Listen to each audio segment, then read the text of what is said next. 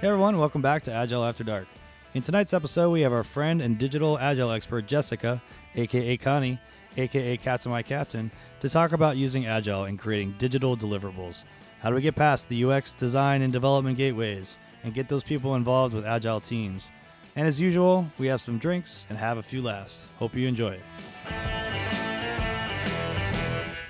Welcome to Agile After Dark, the podcast that addresses Agile topics not talked about in the light of day. I'm your host, Greg Adams Woodford, sitting here. And with me today, sitting over there, is my co-host, Brandon Gartley and Resident Nerd. What's up, buddy? Hey, by the way, I've noticed here, I don't see a lot of nerd background stuff in this podcast. That's because I give you the general outlines so that you don't get distracted about all the nerd stuff. Got it. Because then you get all kind of riled up. Yeah, and then I the do. rants come early. It's true. Yeah, we like to leave them we try to spread them out, right? So I do, when I see the nerd copy, I do get a little Kind of starts to twitch a little bit. A little bit.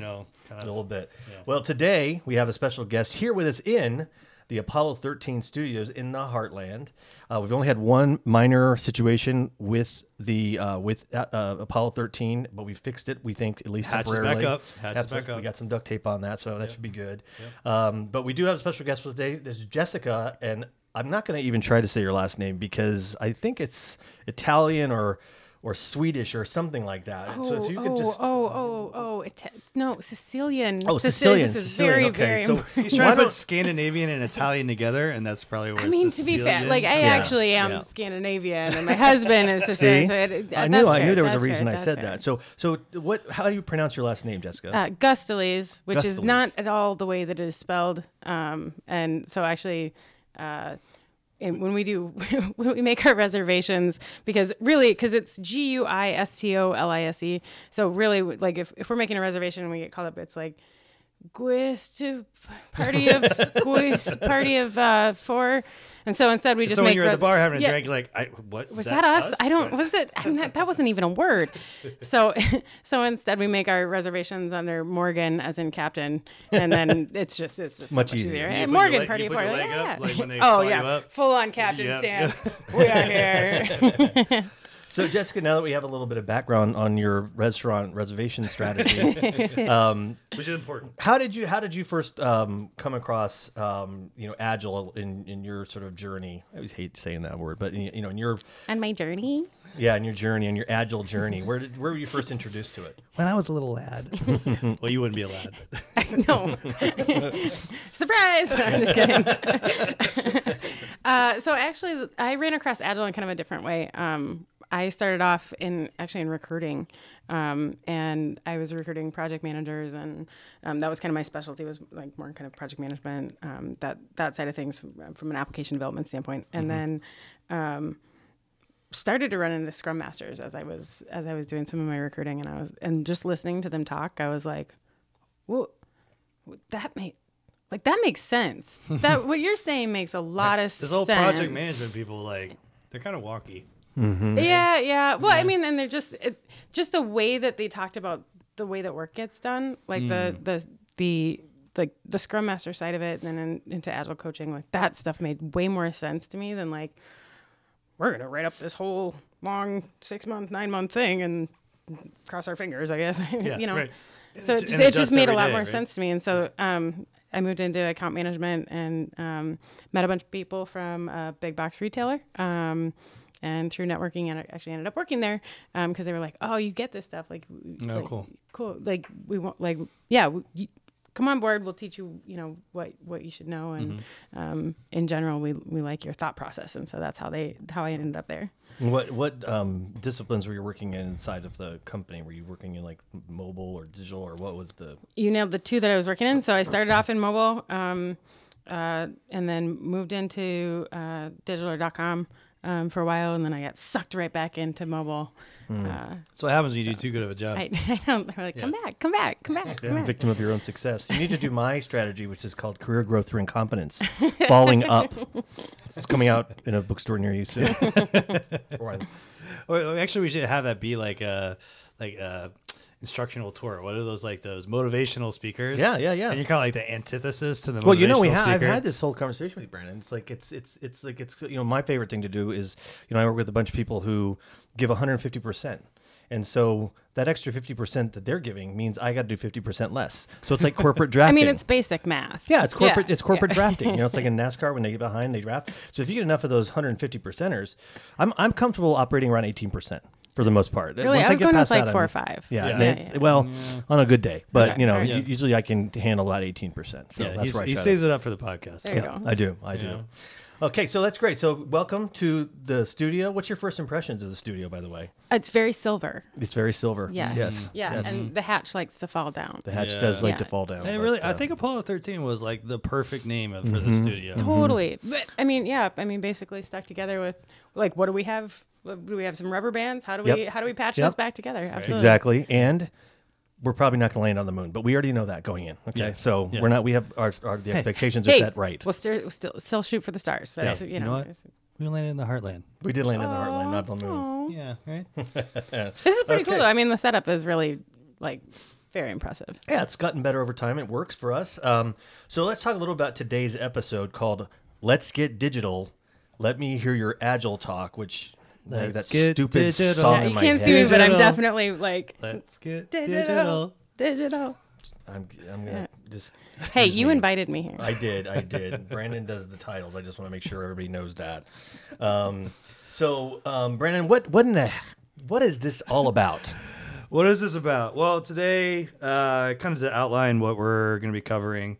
So we are talking about digital and agile because we have Jessica, who's been at a large big box company, who's done a lot of changes in a world that's fairly competitive these days, and really made a mark there. So kind of talking about a few things.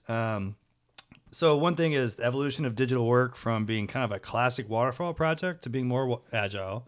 And then some of the consistent barriers we're running into with the nature of digital work.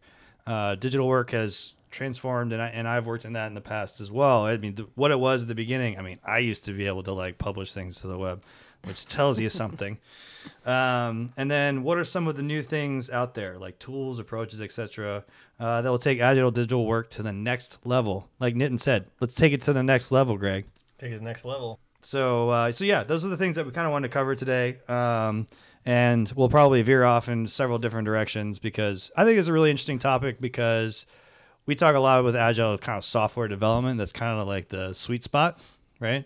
And we've run into a lot of different stuff, but digital I think is kind of an interesting space. Well, I think the other thing that's interesting about what you just said is that you get the we're special, we really aren't set up to do agile, right? And so you get a lot of, whether it's content development, whether it's this the digital things, sometimes data.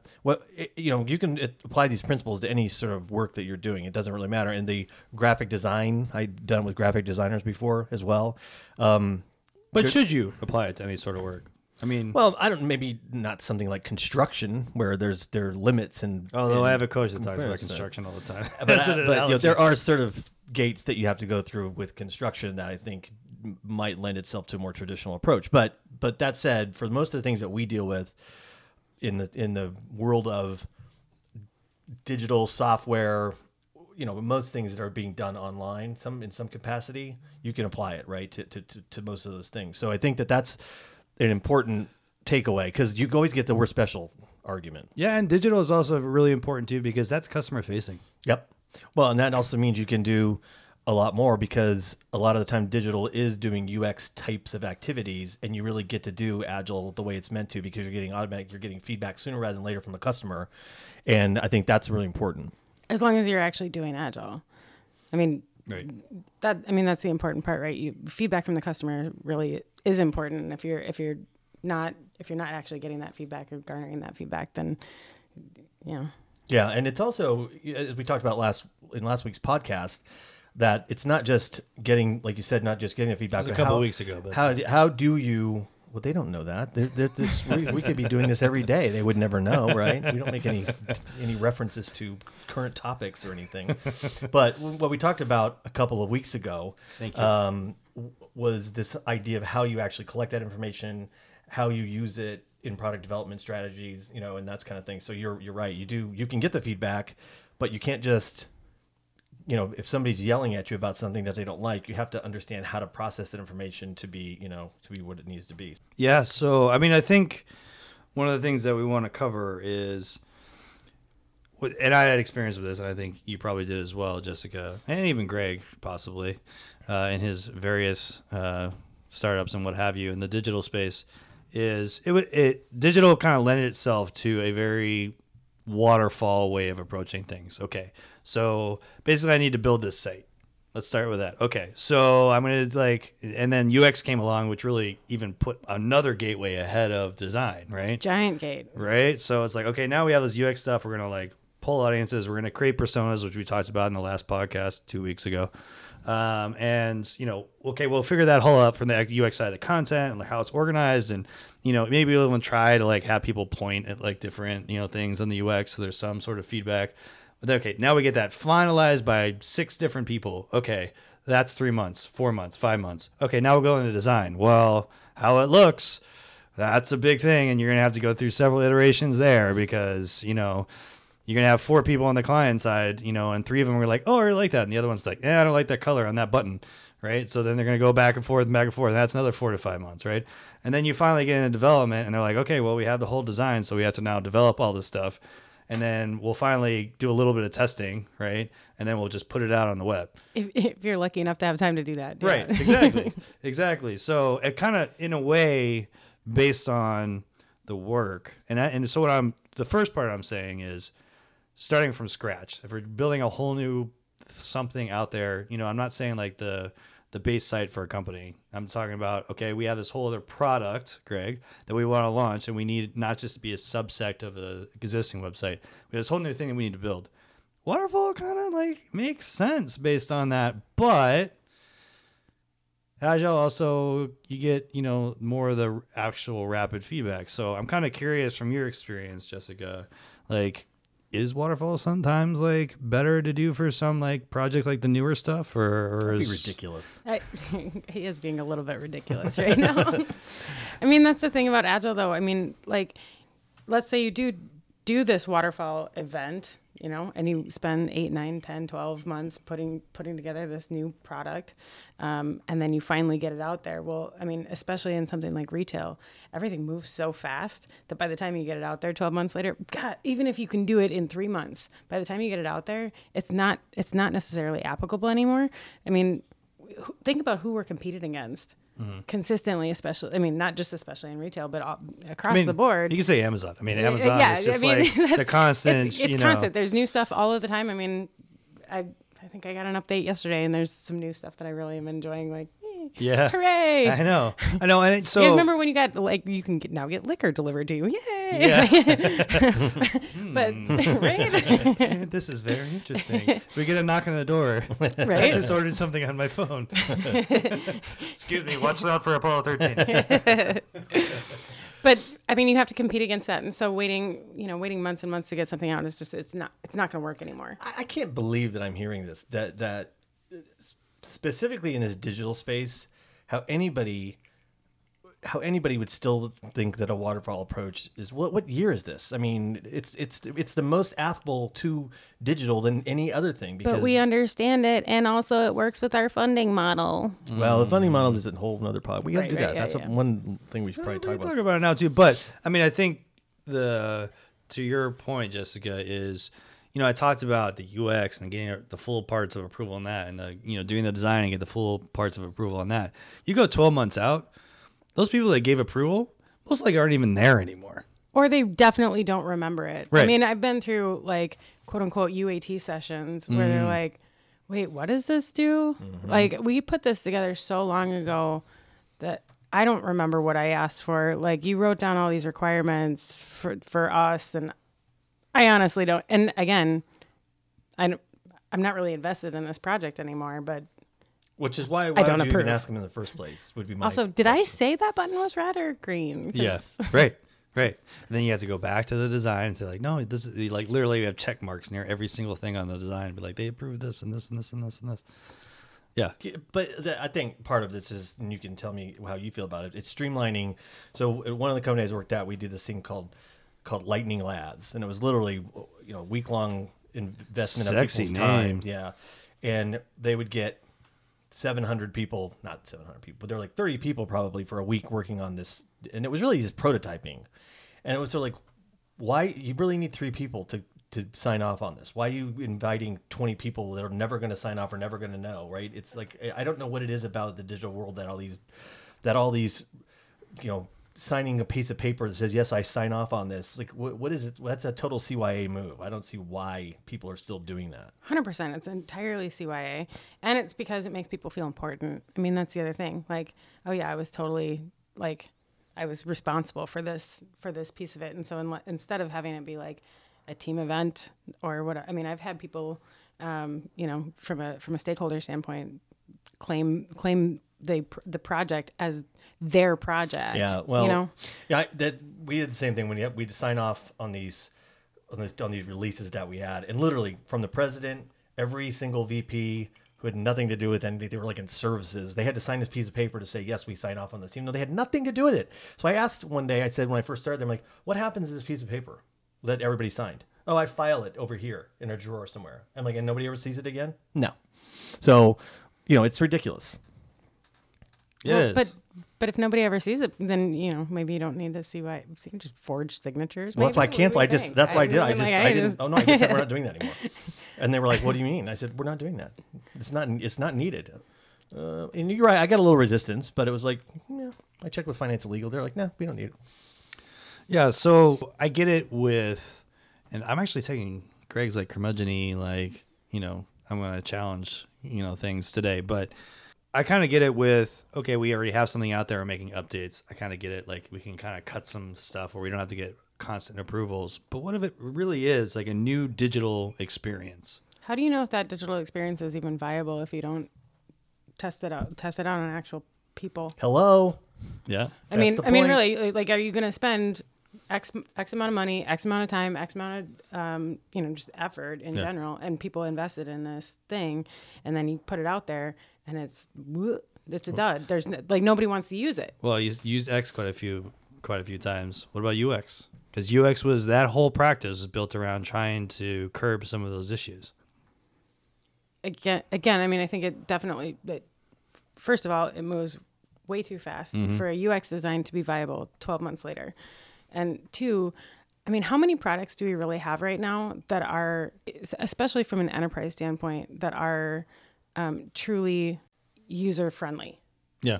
You know what I mean? Think about the user experience that that associates have when they're trying to sell you something at any kind of retailer. You're talking about like POS systems, like where they're they're just trying to ring you out, and they're and it's completely impossible, and it's because while UX is great, and I think it's definitely needed, I think it's still a relatively new practice, and not every product that we put out there right now is as inherent. That's the word. Okay. It's not as inherent as like Facebook or Instagram. I mean, like somebody has to go in and write training around it, and they have to teach people how to use it, so that 16-year-old kids or 21-year-old kids in college are able to do their job. Mm-hmm. And so while UX is great, we haven't necessarily gotten our UX practices to a point where we don't have to do all of that. Well, and with the design stuff, there's a lot of gold plating that happens as opposed to just gold plating's a good. Get it out, see if it works, get the feedback, and then go back in for another cycle, right? Yeah, Instead, it's like, no, we got to design this. Analysts do the same thing, right? It's just design's version of doing analysis. Or my favorite thing, I'm sorry, we're gonna have to do a whole new redesign for one like tiny piece of functionality, like. Oh, that needs a redesign. And so then we end up all the way back at the beginning with this 3 months of, just starting all over the process when really you could just change a couple of things and see how that goes. Mm-hmm.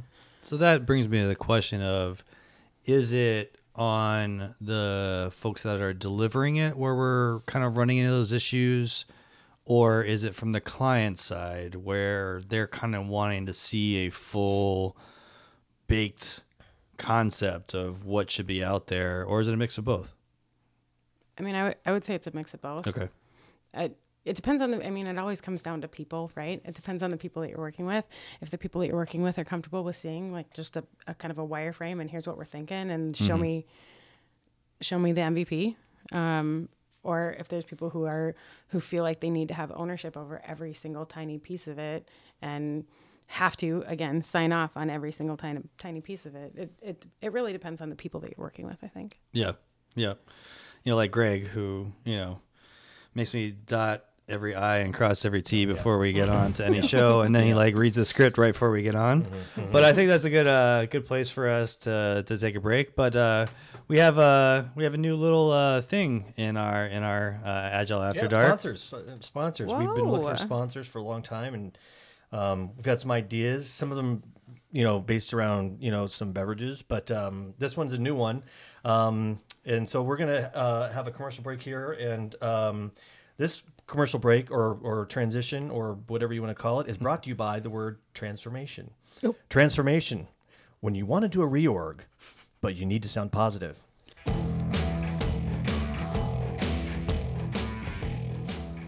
I'm your host, Greg Adams Woodford, sitting here, and sitting over there with me today is my co-host, Brandon Gartley. And Apollo 13 is proving itself to be Apollo 13 and coming apart. Close the hatch. Close the hatch. Close the hatch. All right, let's do that again. That was getting sassy. I know. I looked over there to see if she's just chilling over there. And that was sitting there for a couple of minutes. Yeah. I think it was the extra drink run. Yeah.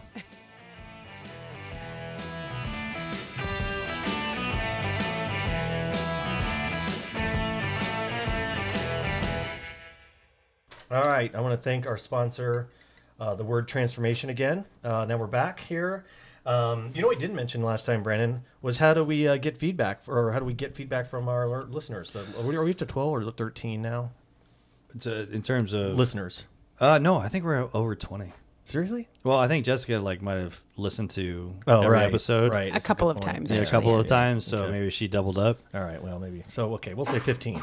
Yeah. We'll say 15. Yeah. And she's coughing because they're, Sass, the Agile After Dark cat, is here. And but mellow today for some reason. She's not climbing all over us and. She's super thankfully chill. we didn't give her cat. That was our last guest said, "Oh, give her some catnip." Yeah, I was like, "That's a brilliant freaking idea." Would not be a good idea. So, Brandon, how do people give us feedback? So you can go to feedback@agileafterdark.com, or you can go to I've created a new email address. Okay. Greg. Okay. Because the GAW feedback@agileafterdark.com was where we were trying to send people to do rants.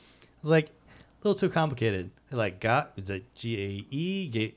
Right. So I created a rants at agileafterdark.com. Okay, so that's good. So if you have a rant, specific rant, are you done? Yeah, Jessica? I'm working on it. Yeah. Okay. Yeah. So if you have a specific issue around ranting and want to rant, please go to rants@agileafterdark.com. Yep. And look at previous episodes at agileafterdark.com. Yep, they're all there. Yep. All right. So first of all, let's just Jessica, you okay? Oh yeah, no, I'm Okay. fine. We are here. Just remind you with Jessica. Jessica's last name. Let me see if I can try to pronounce it. Morgan. Yes. Party of four. Juisolise. You're so close. Okay, So good. that was juice. Yeah, Juisolise. Juice. Hey, I don't want to be associated with that right now. Juice. So we are drinking as usual.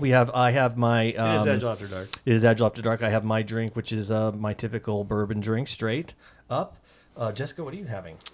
Jameson Rock Splash Water. Yeah. I noticed that you relocated your drink to a more suitable container versus the large, I did. very large coffee cup that you came in with. So I was like, whoa. Well, it was a to-go. Okay, it was a to-go. You Yeah, know. it was a go cup. Yeah. Good. Yeah. Where are you from, by the way, Jessica? I get a little hint of an accent. In case you can't tell, I'm from Minnesota. Oh, okay. Oh yeah, land of 10,000 lakes, and some real nice casserole. Yeah, the So- hot dish. Is it hot dish there? Yeah, you know what? It actually is hot dish. I was trying to, kind of dumb it down for you folks here in the Heartland, but it is the hot dish. Does hot dish have the tater tots on the top?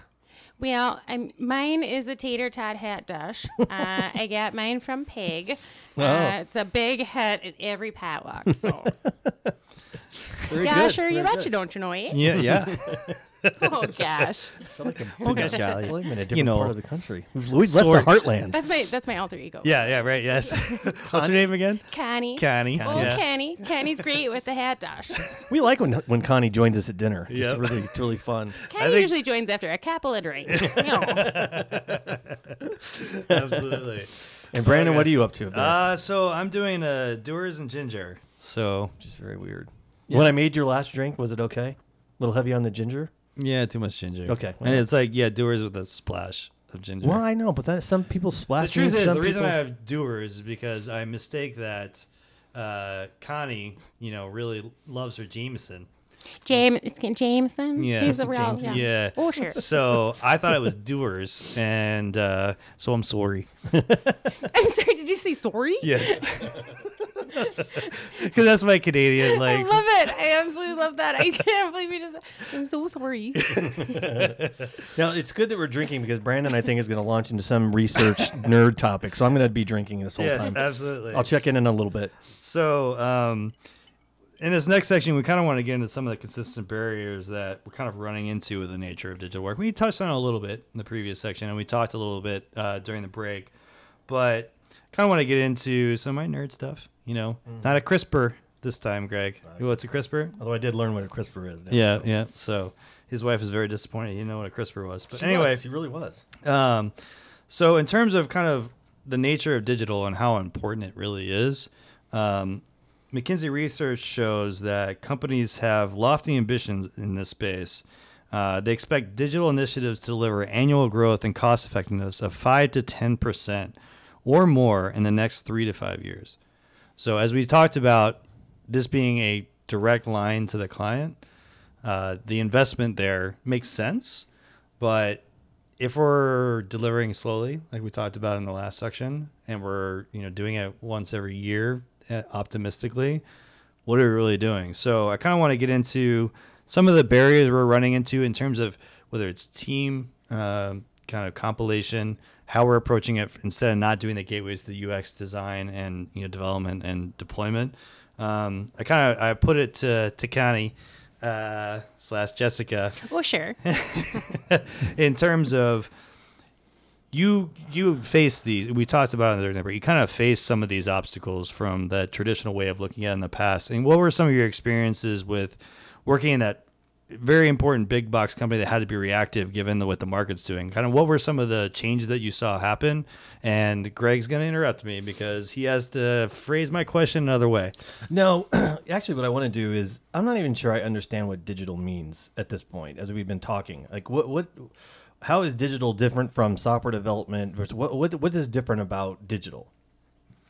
Yeah, I mean, for me, digital is that front-facing, and I'll add on the kind of the front-facing, whether it's mobile, whether it's applications, those sort of things where it's direct consumer consumption of whatever it is that you're trying, whatever product, Greg, whatever product you're trying to sell, that is a direct line to your customer, right? And so that's a front-facing line to your customers beyond actually being in the store. And even in the store, there's a lot of digital components to that as well, right? So for me, that is like what we always talk about. What does your customer need? I think the digital space, mobile apps, web, what have you, is like the front line of that. Does that make sense? Well, it does, but so that does clarify it a little bit. But how is that any different from any software product that's web based? That's digital. I know where you're coming from. You're coming from like your past experiences for like your startup stuff, like the learning for K through 12. Yeah. Literally that thing is what you're it's an delivering. application. It's an application, right? What I'm talking from so my background in terms of PR and marketing. That's what I was going to say. To me, it sounds more like a marketing Yes. thing than it is a product. So that's where I'm maybe more focused, and mostly because kind of Jessica's experience is more in that in terms of we're trying to get you in our experience of what you're seeing to then purchase a actual physical object. So that's what it's more of on the marketing side of things. Yeah. Yeah, well, That's I what mean, I would- it's that's stuff what I- like can you if you're looking at a product, do you have customer reviews and do you have here's what the other stuff that they buy with it? Do you have accessories or if you looked at this as a Greg has a lot of stuff like that. accessories. Yeah. Yeah, that's true. I don't know what that means. Including But, all of the reading glasses that he loses, and Yes, that is true. I did. he actually lost one at the bar last night. Yeah, I just left him on the table there at the brewery. Also, Danny. So Danny does the same thing. yeah. So anyway, that's why. I Did had you 7,000 leave pairs. Danny at the bar? I don't remember. I don't think we should call Danny an accessory. Well, he's Danny Dojo. Yeah, he is Danny D. Danny D. Danny D. His So team's I, already safe. I do think that does make sense as a delineation because Right. even Well, let's start there because that's kind of like Jessica's background, right? In terms, and that me too. yeah. No, I think that makes sense. But That's we what I thought. I just But wanted we to can draw get that out. into Yeah. kind of whether it is a software as a service. That's a different approach. But I think it's save that question for when Jessica schools you and all of the stuff that you don't know. Okay, good. And then you good. can kind of Okay, I'm at give it school. into it. So Jessica, K through kind of the main thing that I'm kind of interested in is your experience with. I think you talked to me in the past about how you came into those gated ways of delivering things that we talked about in the first section to try to transform transformation. Brought to you by hey, Transformation. Brought to you by. How you changed that approach with kind of in that digital space in that big box company. I mean, we've kind of talked about this before. About you do like months of research from a user experience, user design, architecture type work. Yep. Work, and then it kind of trickles down into, all of the approvals that we've talked about, and then goes through all of those different stage gates. And one of the things that we experimented with that really was truly the most effective was you just put those user experience designers in the team.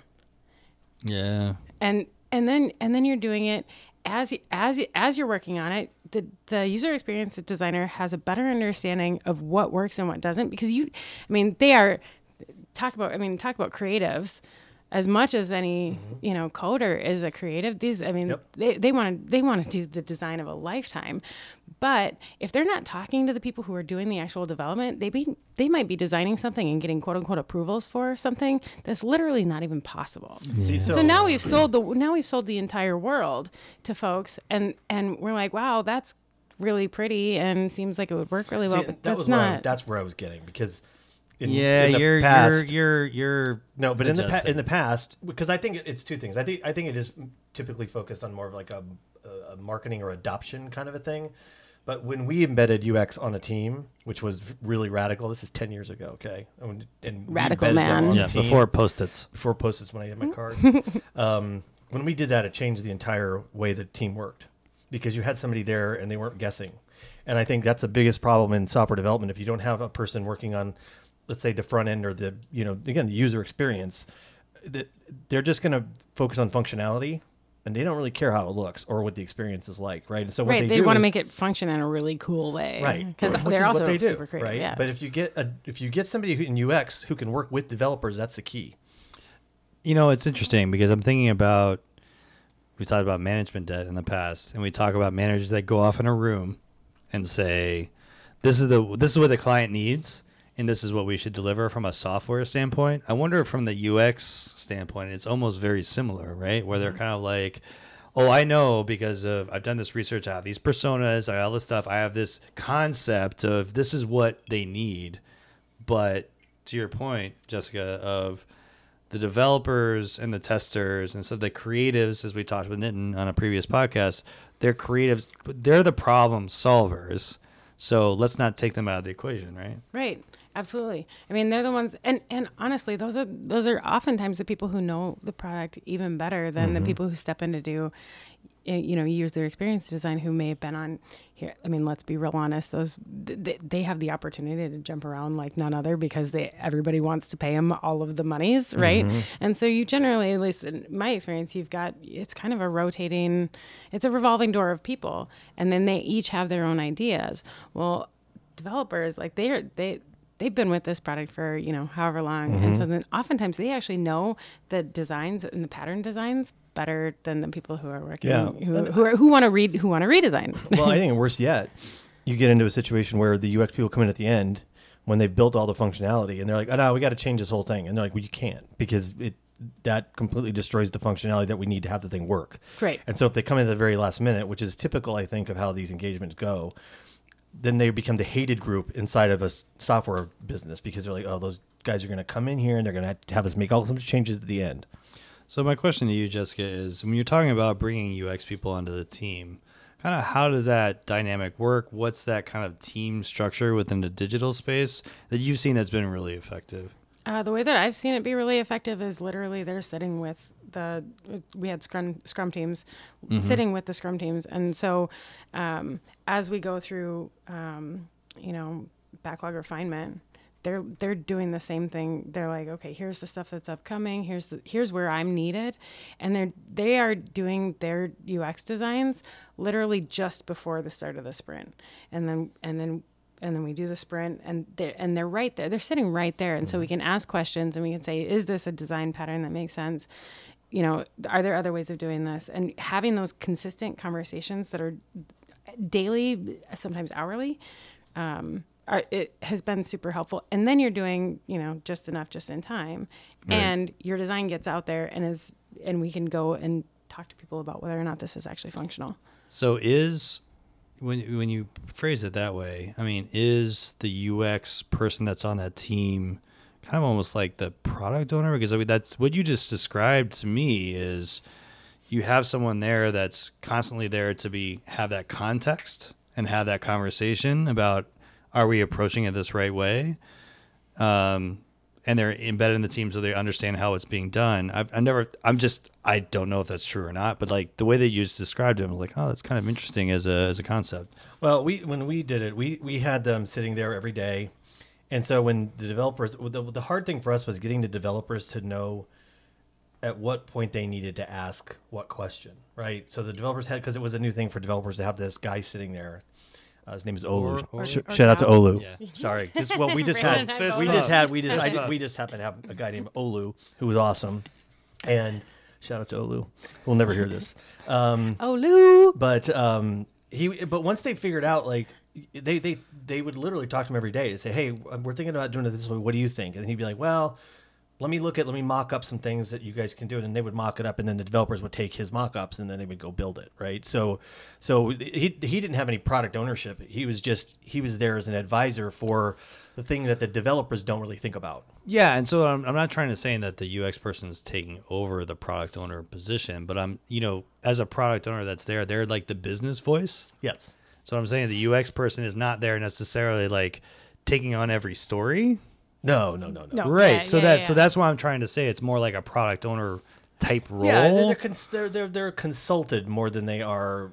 But again, you'd have to make sure the developers know when the right time to ask the question. How much does this UX person intercede? At what point? You know what I mean? There is a relationship that needs to be built there that's more complex than it sounds, because they need to learn each other, and they're the same animal basically. Right, and the UX person is also partly the voice of the customer too. Yeah. I mean, like how is this going to be the most usable? Yep. And can we get to a point where we're not having to train our associates or train our car salesmen or train our whoever how to use this thing? And so they do have part of the voice of the customer, but what they have behind that is also a whole lot of usability research and experience in how is this working right now today in the real world. I mean, we're all in the real world, but how is this working today in all of these different areas, and how can we apply that to this specific product? Whereas the product owner is really talking about like what are the priority items that we want to go after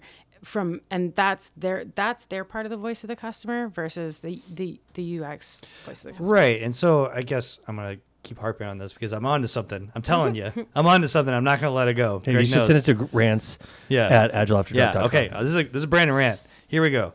Which is, the Scrum Master doesn't have parts of their stories. The product owner doesn't have parts of the stories. The team has part of the stories. And I think what a lot of digital teams, and don't scoff at what I'm trying to say, Jessica. How dare you sneeze? I said good day. Good day. No, but in terms of, I think if you're talking in financial services, H&PS, and you're talking about, okay, I'm going to have a UX person on this team, most people are going to say, okay, what's their stories? What are they doing? What are they working on? Right? What is the stuff that they're working on? And if are they dedicated to a team? Yes. Okay. Yes. Okay, great. So if they're dedicated to team, but they're not actually taking stories per se, but if they're kind of the constant voice from... Well, they have their own stories, right? There's things that they're working on, their stories. Well, that's what that I'm are asking. outside of So for instance, That's what I'm asking. Yeah, so here's another example of this.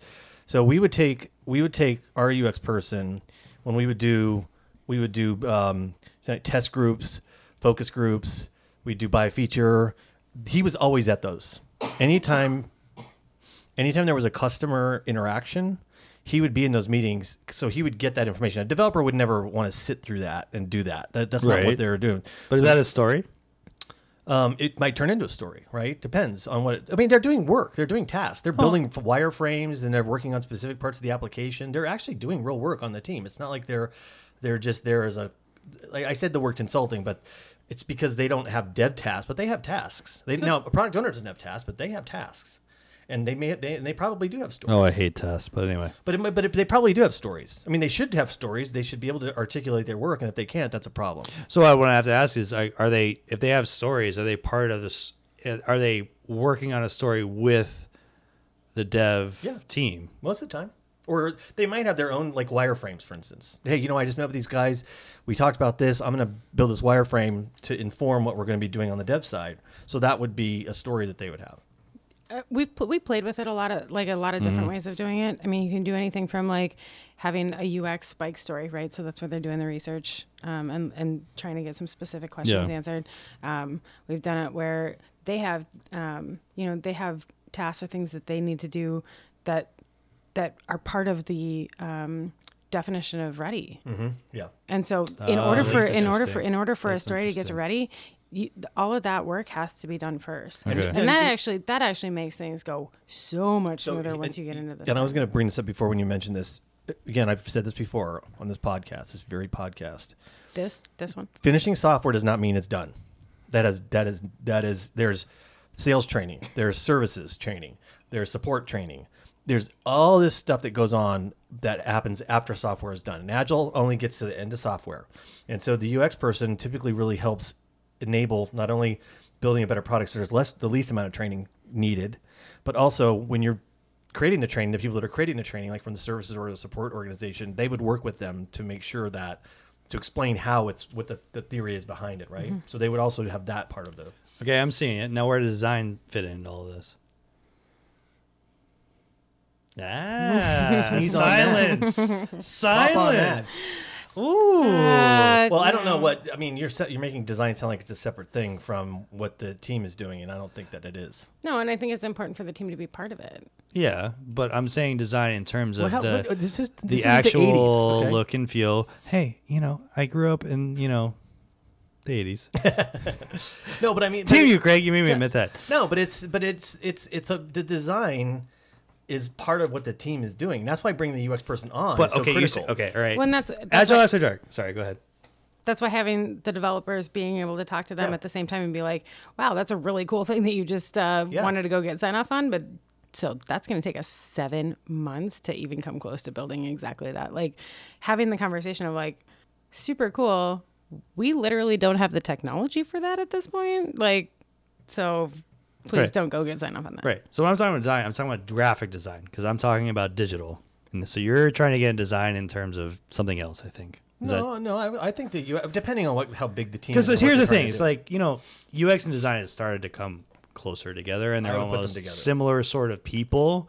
But that's not necessarily true for kind of what I was talking about when you were asking marketing of a product that's going to get delivered. And Jessica's looking at me like, you're crazy. I don't know what you're talking about. Well, that's marketing and product marketing. That's not what we're talking about here. Well, you're still delivering digital work to the customer that's going to have them purchase something, correct? Yeah, I don't know why. I'm not sure what the design should be done as the product is evolving, right? You shouldn't have a separate design function. Well, I agree with you, but so what I'm trying to say to you is, because this is good, we're getting into it. Agile After Dark, getting down into it, is we've talked about the UX. I get it. I get exactly what you're saying, usability, all this kind of stuff, and we're going to make changes, and they're part of the stories that the developers are working on.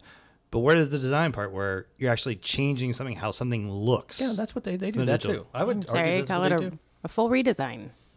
Well, I'm not talking about Yeah. full redesign. I'm just No, but Yeah, that's what I'm in saying. the But that's what. past- But in that's the past, yes, right. But are graphic designers no longer useful anymore? Are they gone? No, but part of what the UX person is doing is actually building those. Now we also had well, okay. So let me think about this for a second because you're making a good point. Exactly. So we outsource. We just that one team that I was talking about that I'm using as an example. We outsourced the graphic design to it. We outsourced it to an internal group that was graphic designers. Yeah. So but they didn't. They just did what we told them to do. So they didn't have any. They had within the framework of the thing we asked them to do. They had all the creative, license to small do what they enough? want. Yeah, but they didn't have any kind of directional design for the product. That was UX and the product owner and product manager. They did Okay. not design, but we did have to outsource because that is but that's more of like a tasky thing. Okay. We had, That's more how we like, did we it. had design libraries, like Yeah. like pattern and design Yeah, libraries. that's the way. if you- Another if you- company I yeah, worked yeah. with had that. So same thing. will you explain that to me? Because I don't know if our listeners will understand that. Well, so I mean, it really is just like if you have like X plus X equals this, then this is the exact design that you'll use for that, so that it's consistent across the board. And so it's like a style guide. yeah. And then what we had is we had a style guide, and then we had a graphics library. So all the graphics that were Yeah. designed went Yep. into a repository, and then you go, oh, I need an on button. Oh, there it is. I can just grab that. And Yeah. like, Okay, so you're making updates to things that you're already selling for products, but I'm talking about we're launching something new. Yeah, that's I go back. That I go company back that to I- my, that- my first section where I was Yeah. like, because that makes totally sense, and I was like, almost for me that's like the easy little chip. Like we can chip away at that pretty easily because having the UX people make updates to how it's being used in the actual digital space or whatever it is. Whatever I'm launching a new project. Yeah. No, sorry, product. Great. Yep. I'm launching a new product. Yep. And it's a whole new space. It's Yeah. a whole new way of looking at this is a product, whether it's software or whether it's actual things being delivered to your door. Well, remember the product that I'm referencing? And remember we had Kylie on 2 Yeah. weeks ago? Yeah. That was a brand 2 new weeks product ago. in a brand new space Okay. from scratch. Right. From an idea that we didn't want to do, if you remember. Yes, exactly. Brand new. And Had you to guys start did a from bunch scratch. of UX at the beginning. Well, and you did a bunch of like that's. So, I will say, but that's what we complained about was that shouldn't have happened that way. Okay. And we remember they had the lightning lab that I described. Yes, we, exactly. One of my colleagues and I said, Great "This name. is stupid. We should do laser lab," which is like 2 days, 4 people. We're doing laser labs. We're not doing lightning We lab. got We're laser labs. lasers Yeah. on top of their heads. No, we literally had that conversation. Like, this is ridiculous. We walked by and we're like 20 people in the room. We're like, this is ridiculous. This is a waste of time. And now it got people invested in the product. And so, you're launching a new product. So it helped in that way. But as far as functionally helping build a product, a waste of time. Total waste of time. Okay. So I would say there is obviously some visualization work that goes up front to say, okay, here's kind of what we're looking at and doing some wireframes just to check kind of what makes sense, doing some testing with the actual users Yeah. ahead of time. Yeah. There should not be some gigantic concerted effort at the beginning. It should be that product was a test prep product. Okay, what does a test prep product have to have? It has to ask questions. The bank has to be randomized. It has to have the answers. It has to have some kind of a scoring methodology. It has to have some kind of game, what we choose to have gaming and, different kinds of rewards, intrinsic reward systems, blah, blah, blah. So okay, these are the 6 things that it needs. We're just going to go and do those first, and then we'll see what happens. So Greg's talking fast. I'm gonna say what about that kid that you really helped? Yeah. That was I'm gonna slow him down here. He's got a little teary eyed. Don't make me go there. Don't make me go to that place, Brandon. But from your experience, Jessica / Captain Morgan, what in terms of the work that you did at that big box company, because you're actually trying to sell products that are coming to the door. Did you ever have that? Because you worked in mobile and digital and back in mobile. Did you ever have that thing where we have this new product, or was it all kind of still from the basic framework of what you guys already had? A lot of it was still basic framework, Okay. although I did join a team that was starting to build kind of this new interface, basically. Sure. Yeah. And the initial part of it, I wasn't part of the initial part of it, but it was really more of like a longer cycle of like, we're going to build this out entirely and we're going to make it as perfect as it can be before we, and part of it, and I mean, to be fair, part of it is about, do we make it so that this product is good enough when we release it to, that people won't automatically assume that it's broken. Right. Right. That's Right. the trick. Yep. Or Right? that it's completely unusable, and so I'm going to go back to using the thing that I'm super comfortable with. Yeah. And so there is a balance there where you have to say like, okay, well, we'll work, we'll release to a point where it's good enough. To an early adopter group who knows what they're getting Yes. into. Right. Yeah, so you have to be careful. I mean, Yeah. you have to be careful with how you do it, because otherwise, like if you have a product and let's say it's product X and it gets out to everyone and everybody's like, this, sorry, can't use it. This product is total crap. Even no matter how many times you iterate on it, if you have that reputation as a product, your Well, and- usability is just not going to be there. Well, I can give you. I'll tell you a story that is a massive example of this same problem. Massive. There was to the tune of $75 million. Okay, Whoops. and 3 years overdue over date time delivery. Sorry about that milestone. Yeah. So I literally was hired by this company to fix that problem, and the problem was they did exactly what you described. They went in and just sat in the building and built a bunch of stuff, never got any feedback, assumed, and then when they got behind, they started asking questions of the users that were testing in such tricky ways that they didn't really know what they were answering, so that they could get to their date. So, for instance, it was supposed to be web ready, right? So you could actually access the application online from cloud service or whatever. Is cloud service? Wow, that you've We dealt with started cloud that stuff. too. We started that okay. too. Yeah.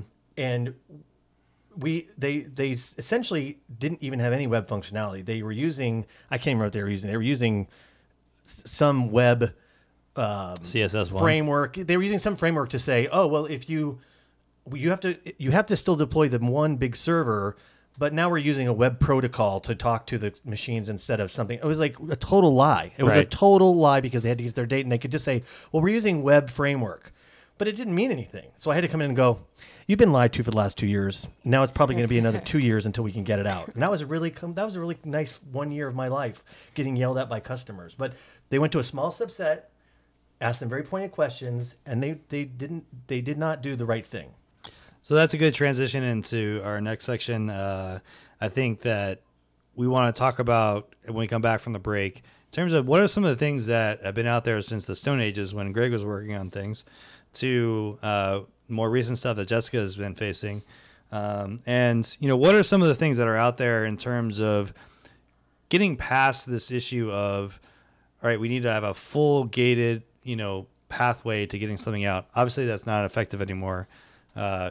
Having people on teams in the appropriate way, having, designs that are more kind of testing things out. And I think there's some conversation we can have after the break that really kind of gets into how are things that are there right now that can help us to get there, and then what are some of the things that, hey, maybe they're not there, and then we think, hey, let's talk to our friend Steve Thomas and get him to design some stuff so that we can get it out there. So send your feedback to feedback@agileafterdark.com. I think we've had a full kind of section rant here. So send your rant requests to rants@agileafterdark.com, and we'll see you after the break.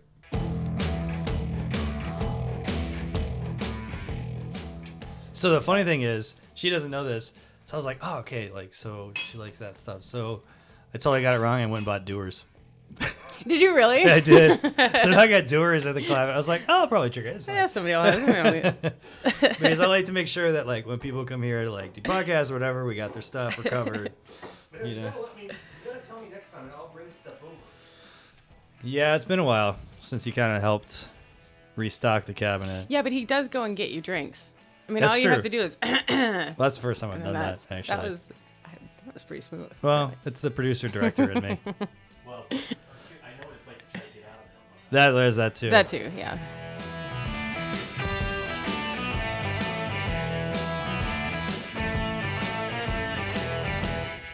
We're back. Hold on a second. That's right. We're back. And we're back. We're back.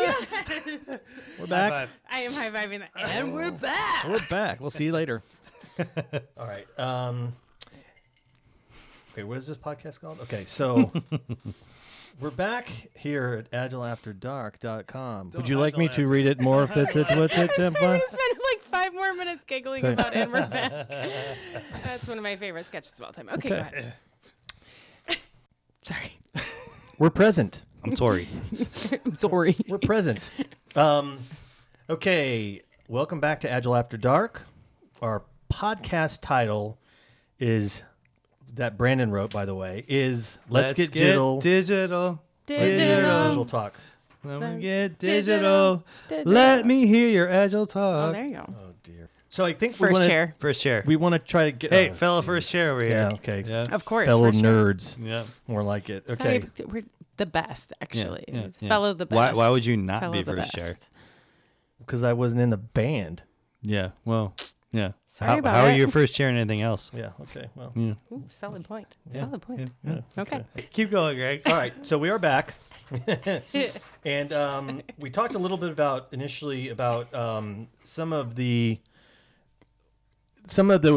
methods in which we're using to get feedback directly from our customers in a digital capacity, so that we can make better decisions in an incremental way or in a sort of agile way, so that we can build better products. I think what we're going to talk about next is what are some of the things we talked, I think, with Kylie on the podcast about how we did a lot of testing where we bring people into our lab where we had the double-sided... A lot of money. A lot of investment. A lot of money, because you have to fly them there. Right. It's complicated. As a space, you have to have the behind the glass. Yep.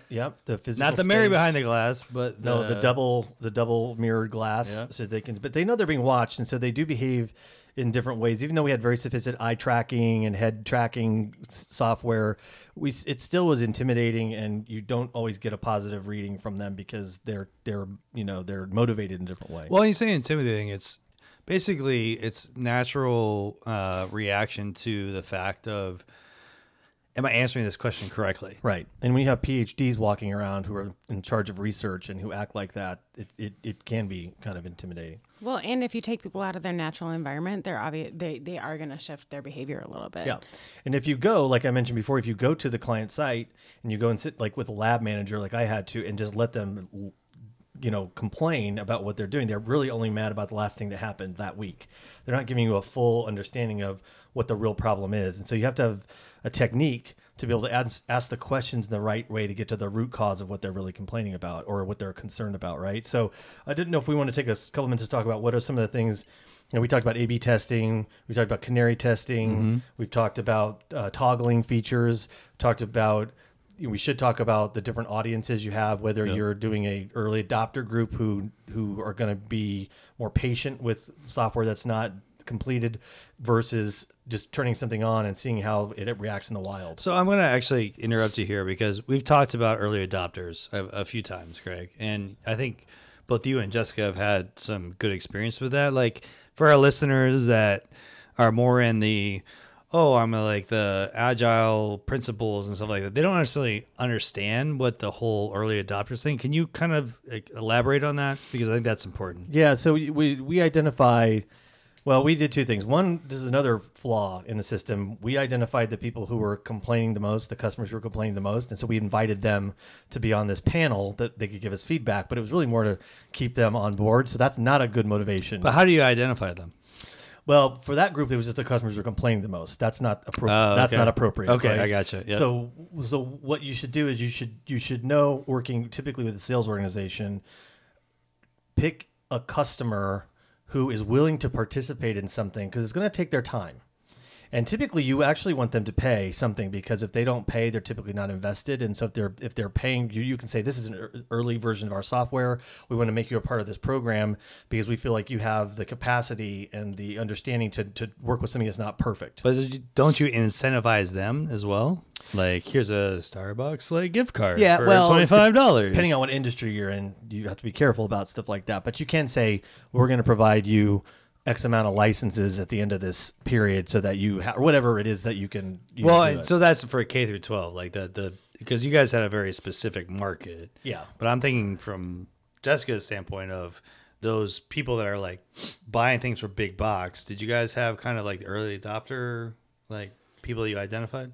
Yeah. I mean, most of it was about kind of going back to the podcast that you guys had before was about data. So who is it that's actually using this new stuff that we put out, and then seeing how well it's used. And so keeping things separate. Like here's our whole group of users, right? And here's our subset of people that start using functionality earlier and earlier. And then let's do like a 50-50 split and see which works better when we send it out to those individual people. So the 50-50 split, where did that information come from? Data.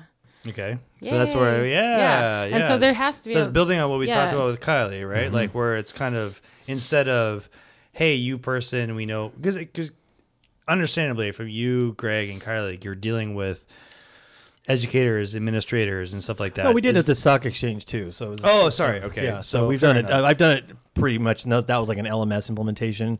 But again, we did the same thing. We picked the people who were going to have the most capacity and patience to deal with the fact that they're dealing with imperfect software, and they're going to find things, and then they have to your point about giving them some kind of a incentive, because then they have to report it to you, and they have to go into conversation, and so you've got to figure out a way.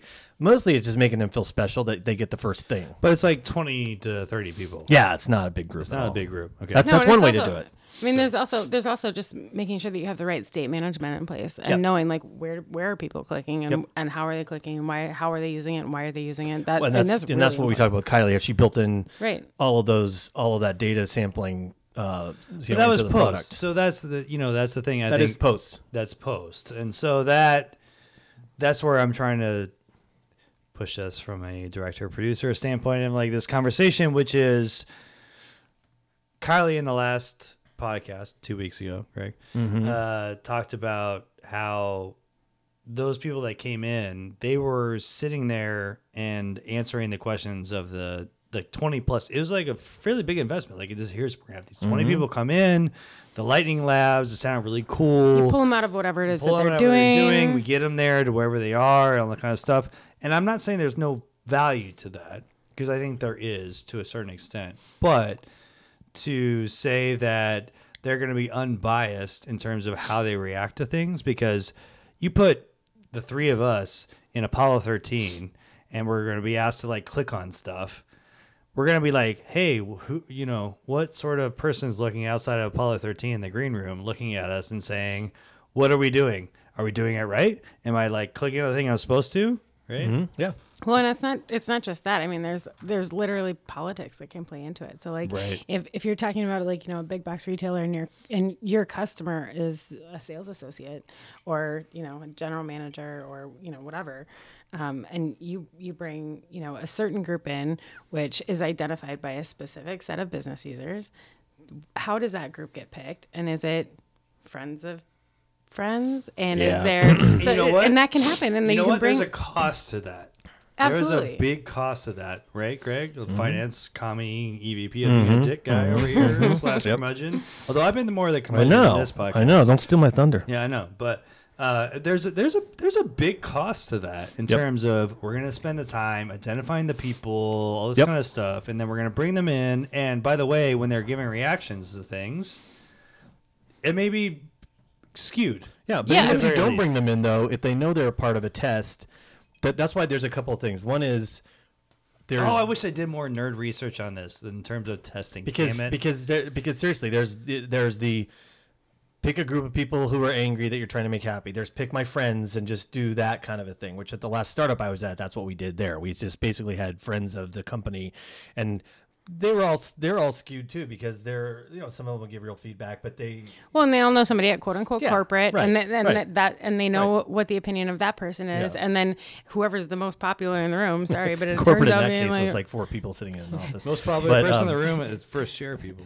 Yeah, that's right. I yeah. mean, just saying. I'm just saying. First But chair. or you can do what we talked about too, is this toggle concept, which is that you actually release it without telling anybody Yeah. to a it could be a geographical or a certain segment, and just turn it on, work with it for a couple of days, see how it works, See and what then turn it happens. off, right? And just do it that way. And So then, that's and, then anonymous. you're, and then you're actually dealing with factual information, right, And like like it's not somebody saying like, I really feel like blue is a better way to go with this. Like it's actually factual information. You're actually being able to to talk again back about. And there's the voice probably a of the blend customer. of the two things, right? There's the anonymous, just get the feedback, but you probably do want to have a focus group.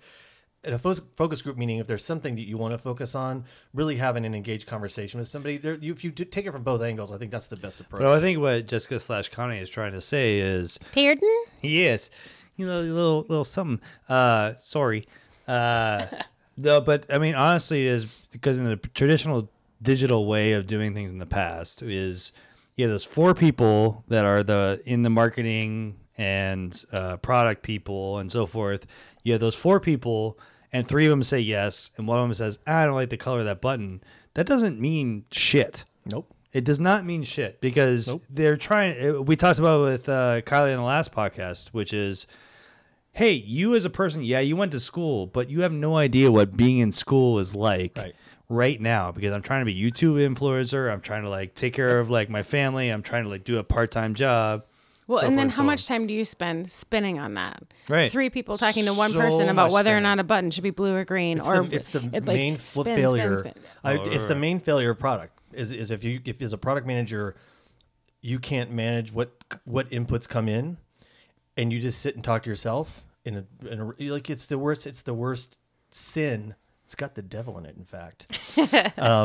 To do that because the only way you can understand what works is to get real people using it, right? And doing it and putting them in the right context for what kind of information you're trying to get. So I think it's a mixture of some focus groups bringing face to face. And by the way, it's not only customers. You have salespeople that you have to think about because they're trying to sell stuff. So That's a good point. You have to have this is the product focus where this is get lost a lot, Greg. And then, and I've said many times, I hate to give him credit. It really drives me crazy. But I had to give him credit. And mostly because after like Kylie talked in the last podcast, I was like, someone else is supporting what he's saying. But the truth is, he doesn't trust me on my own. As long as somebody validates my side. Ever. How But I dare mean, you. the concept of moving from, and we've talked about the management debt, corporate debt, whatever you want to talk about it of, people signing off on things and people saying this is the direction we need to go. And you guys saying, let's not make it a project. Let's and I think, Jessica, where you're dealing with a big box company and you're kind of saying, okay, here's the next project. Well, no, we have multiple products that we're trying to get out there. So let's concentrate on the product side of things. And how do we make that the best product it can be? Yes. Yeah. Yep. And that's a recurring theme. And I think towards the end of the year, we're planning on having a kind of recap, if you will, of the Agile After Dark for the past year. And there's a lot of different subjects that have kind of come up.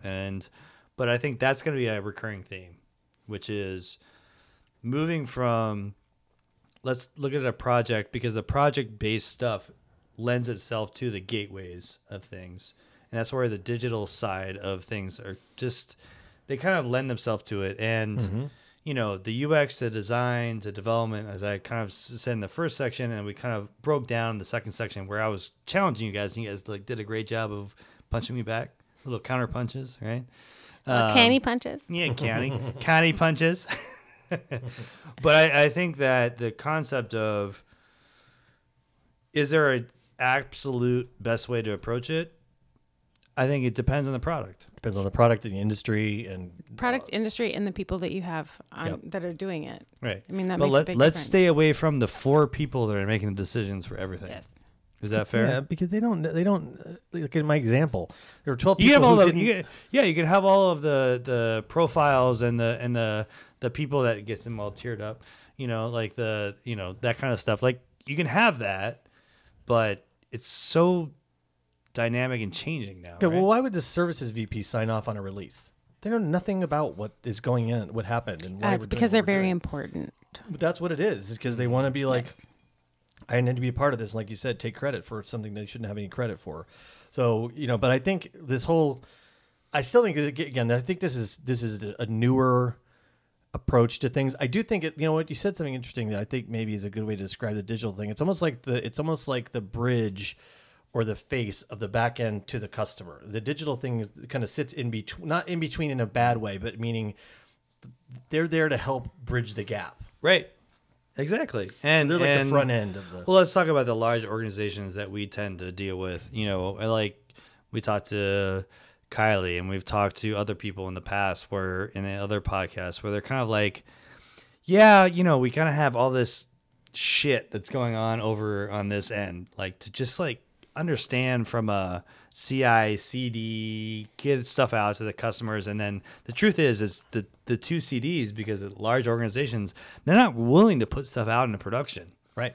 Because they're basically saying we're such a large regulated whatever companies, right, that we'll do a first level CD, but not the other level CD. And the truth is the digital part that's the face. Right. That is the face of a company. That's why I was trying to lead us earlier in the conversation to say, what does digital mean? And it really is, again, it's this kind of interface between all the stuff that happens on the back end and what the customer sees, right? And if you don't have that right, then you're not going to go anywhere. You can have the greatest functionality in the world. Right. If it's not usable, We have the nobody's best gonna care. database Have you ever that can do Microsoft every Word? single thing that you want to do, and you like have all those connections and like really, really works. And we figured all that out. But when it gets to the customer, If it's not usable, Yeah, you're and not gonna I'll put use my it. finance hat on too. Right. You're just also wasting. What's the I can't remember. You would remember the source for this, but 75% of software features are seldom or never used. Mm-hmm. Right, so you're just you're just wasting money on things and the only way you can figure out if it's worth doing is talking to an actual end user. Like again, Microsoft Word is always a great example that people bring up. How many features in Microsoft Word does the average person actually use? no, that's exactly like 10%. right. No, exactly right. And I think I missed the paperclip. Yeah, this is You're the only one in the This world. is canny tacking again. God. That paperclip was real helpful. What was his name? Clippy or something like that? I don't know, but he just showed up whenever I needed him. For gosh sakes. hey, Clippy. He heard. Oh wait, there's the paperclip again. I got my help now, so we're good. In software development circles, that is derided as one of the worst things that was ever created, ever. Honey, I need help. Oh no, the paperclip showed up. Never Clippy's mind. here. Clippy's here. He's got hot dish. He's got Oh, he has a spacey recipe. It's got ketchup. oh my gosh. To kind of encapsulate what we've talked about, which is waterfall still applicable to digital? I don't think so. No, It's a waste of time and money. Yeah. And effort. Right. but but we're talking about it. Well, but you and I have talked about But it's still is there. waterfall still applicable in some this cases? just- Because like listen, it's not an anti-waterfall thing. No, but it's what Correct. I'm saying is this digital thing is meant to be agile. The inception of what this is can't be nothing but agile. Like Yeah, it but- doesn't work any other way. Yeah. Well, except that there are companies that are still trying to do that. I mean, Don't like backtalk big, me, Connie. Pardon you. But there are still companies who are clinging to that, or if not clinging to it, at least saying like, okay, we're gonna go agile and continuing to do those gates and doing all of those things while saying like, but we do stand up. I don't know what the true answer is. And, Jessica, you had experience with the big box company that you worked with in terms of translating some of that, in terms of we had things that from a product side that we needed to get out. Like, what was that blend? Like, we talked about the UX to design to development. So that's actually interesting. Which I worked with this company for a very long time, and so our designers were actually UX UI. Oh, okay. So they were a combination of both. That's okay. That's a very important distinction. Yeah, That's and so- that's That's changing. my experience too. Well, Yeah. that's not mine. So but I think if you work with marketing, PR, Yeah, that's different. no, I don't think it's different, but I think there's learnings to have because you're still building a digital presence for what the Yeah, product no, that's is. true. That's true. But I do think again we talked about industry, but just I think it does. We both interrupted Kylie. So not Well, Kylie. no. So, Connie. no, but Kyle, I'm sorry, Morgan, party of four. For you? Morgan for 4. no, but I think the point is that it does depend on the industry, but I share your experience. I think it works better when you have somebody who guides that whole process Yes. through, because they may not be doing all the design work. They may outsource some of that, meaning whatever that means. Absolutely. But yeah. but I think somebody who owns that whole experience, or somebody who can it's like a product manager. They don't like do all of the work, but they guide it, they shepherd it through. Correct. And then that goes back to like having a library or having a set of rules that if you're working on, a product that spans, there's a lot of teams working on different parts of like a larger product. And it's for continuity. Having some kind of library or some kind of guidebook basically, and then they can just pull from that. But then, and I hate style guide too, but you do have to have some framework to know, like, framework. We never put a button in the right framework. That's a much better word than the other things I could say. Or just like, this is our logo. Don't mess with it. Yeah. Like you can't Yeah. Or we try to always have the OK button in the right hand corner at the bottom, because there's if it's always there, always there. Again, I mean, that goes back to usability, but it's also part of design, right? All right, you guys have just muddied the waters. Sorry, we just you convinced me, but I think from a technology standpoint, there's some new stuff that's out there. We haven't all figured it out. We talked to Kylie, not Connie. Last podcast. Canny, not Kaylee. Yeah, Kaylee. About Sally. Yeah, Sally. That the canary testing was not there before from a DevOps standpoint. Yep. Where you can actually say through the pipeline, we're going to from a true DevOps standpoint, we're going to point something out into production for a very small segment. And this is what Netflix is doing. This is what Amazon. This is Sorry, the toggle, big box people. Concept, this is what they're basically putting out there. Now, from a DevOps standpoint, some of them are saying is just break something, but I think there's an opportunity for canary testing for UX. Yeah, you put a sandbox out, and you just that's how so it protects everything else, right?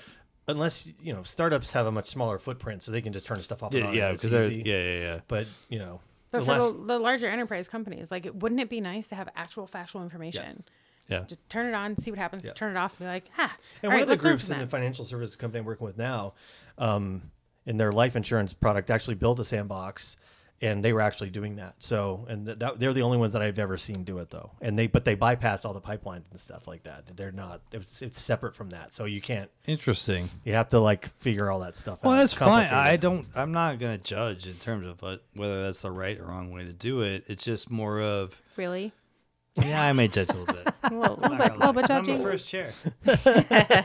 I mean, I can appreciate that, but I have a fellow first chair. This is what we're gonna say. We're gonna wrap up. Sorry. We have the two first chairs that are here, and I think Connie. This is a hostile work environment. All of a sudden, I think Connie / Jessica is gonna be we basically decided we're gonna do a 3-person Agile After Dark group.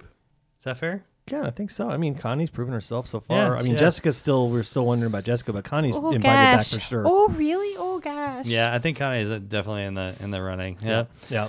So, all right then. But I hope everyone's enjoyed kind of this. I feel like I've taken over Greg's role a little bit, the curmudgeon, EVP of being a dick. Yeah, and I thought for this one I would have you're less of an opinion about it. Oh, well. But thank God Jessica and I know what we're talking about, so we kind of set you straight. So that's a good. That's fair enough. Guy and I are the first chairs of digital at this point. We're gonna have to figure out the chair situation. Yeah, this is gonna be a real problem. Yeah, you guys have created a hostile work environment for me with your first chair. Yeah. Well, DuckTales, we're all good. Yeah. So anyway, it rained today. Thanks everyone. I think it was a great conversation. A lot to build on from this. Really good building off of the previous podcast. It was 2 weeks ago. 2 weeks ago, I think. 2 weeks ago. Yeah, I think I got that straight now.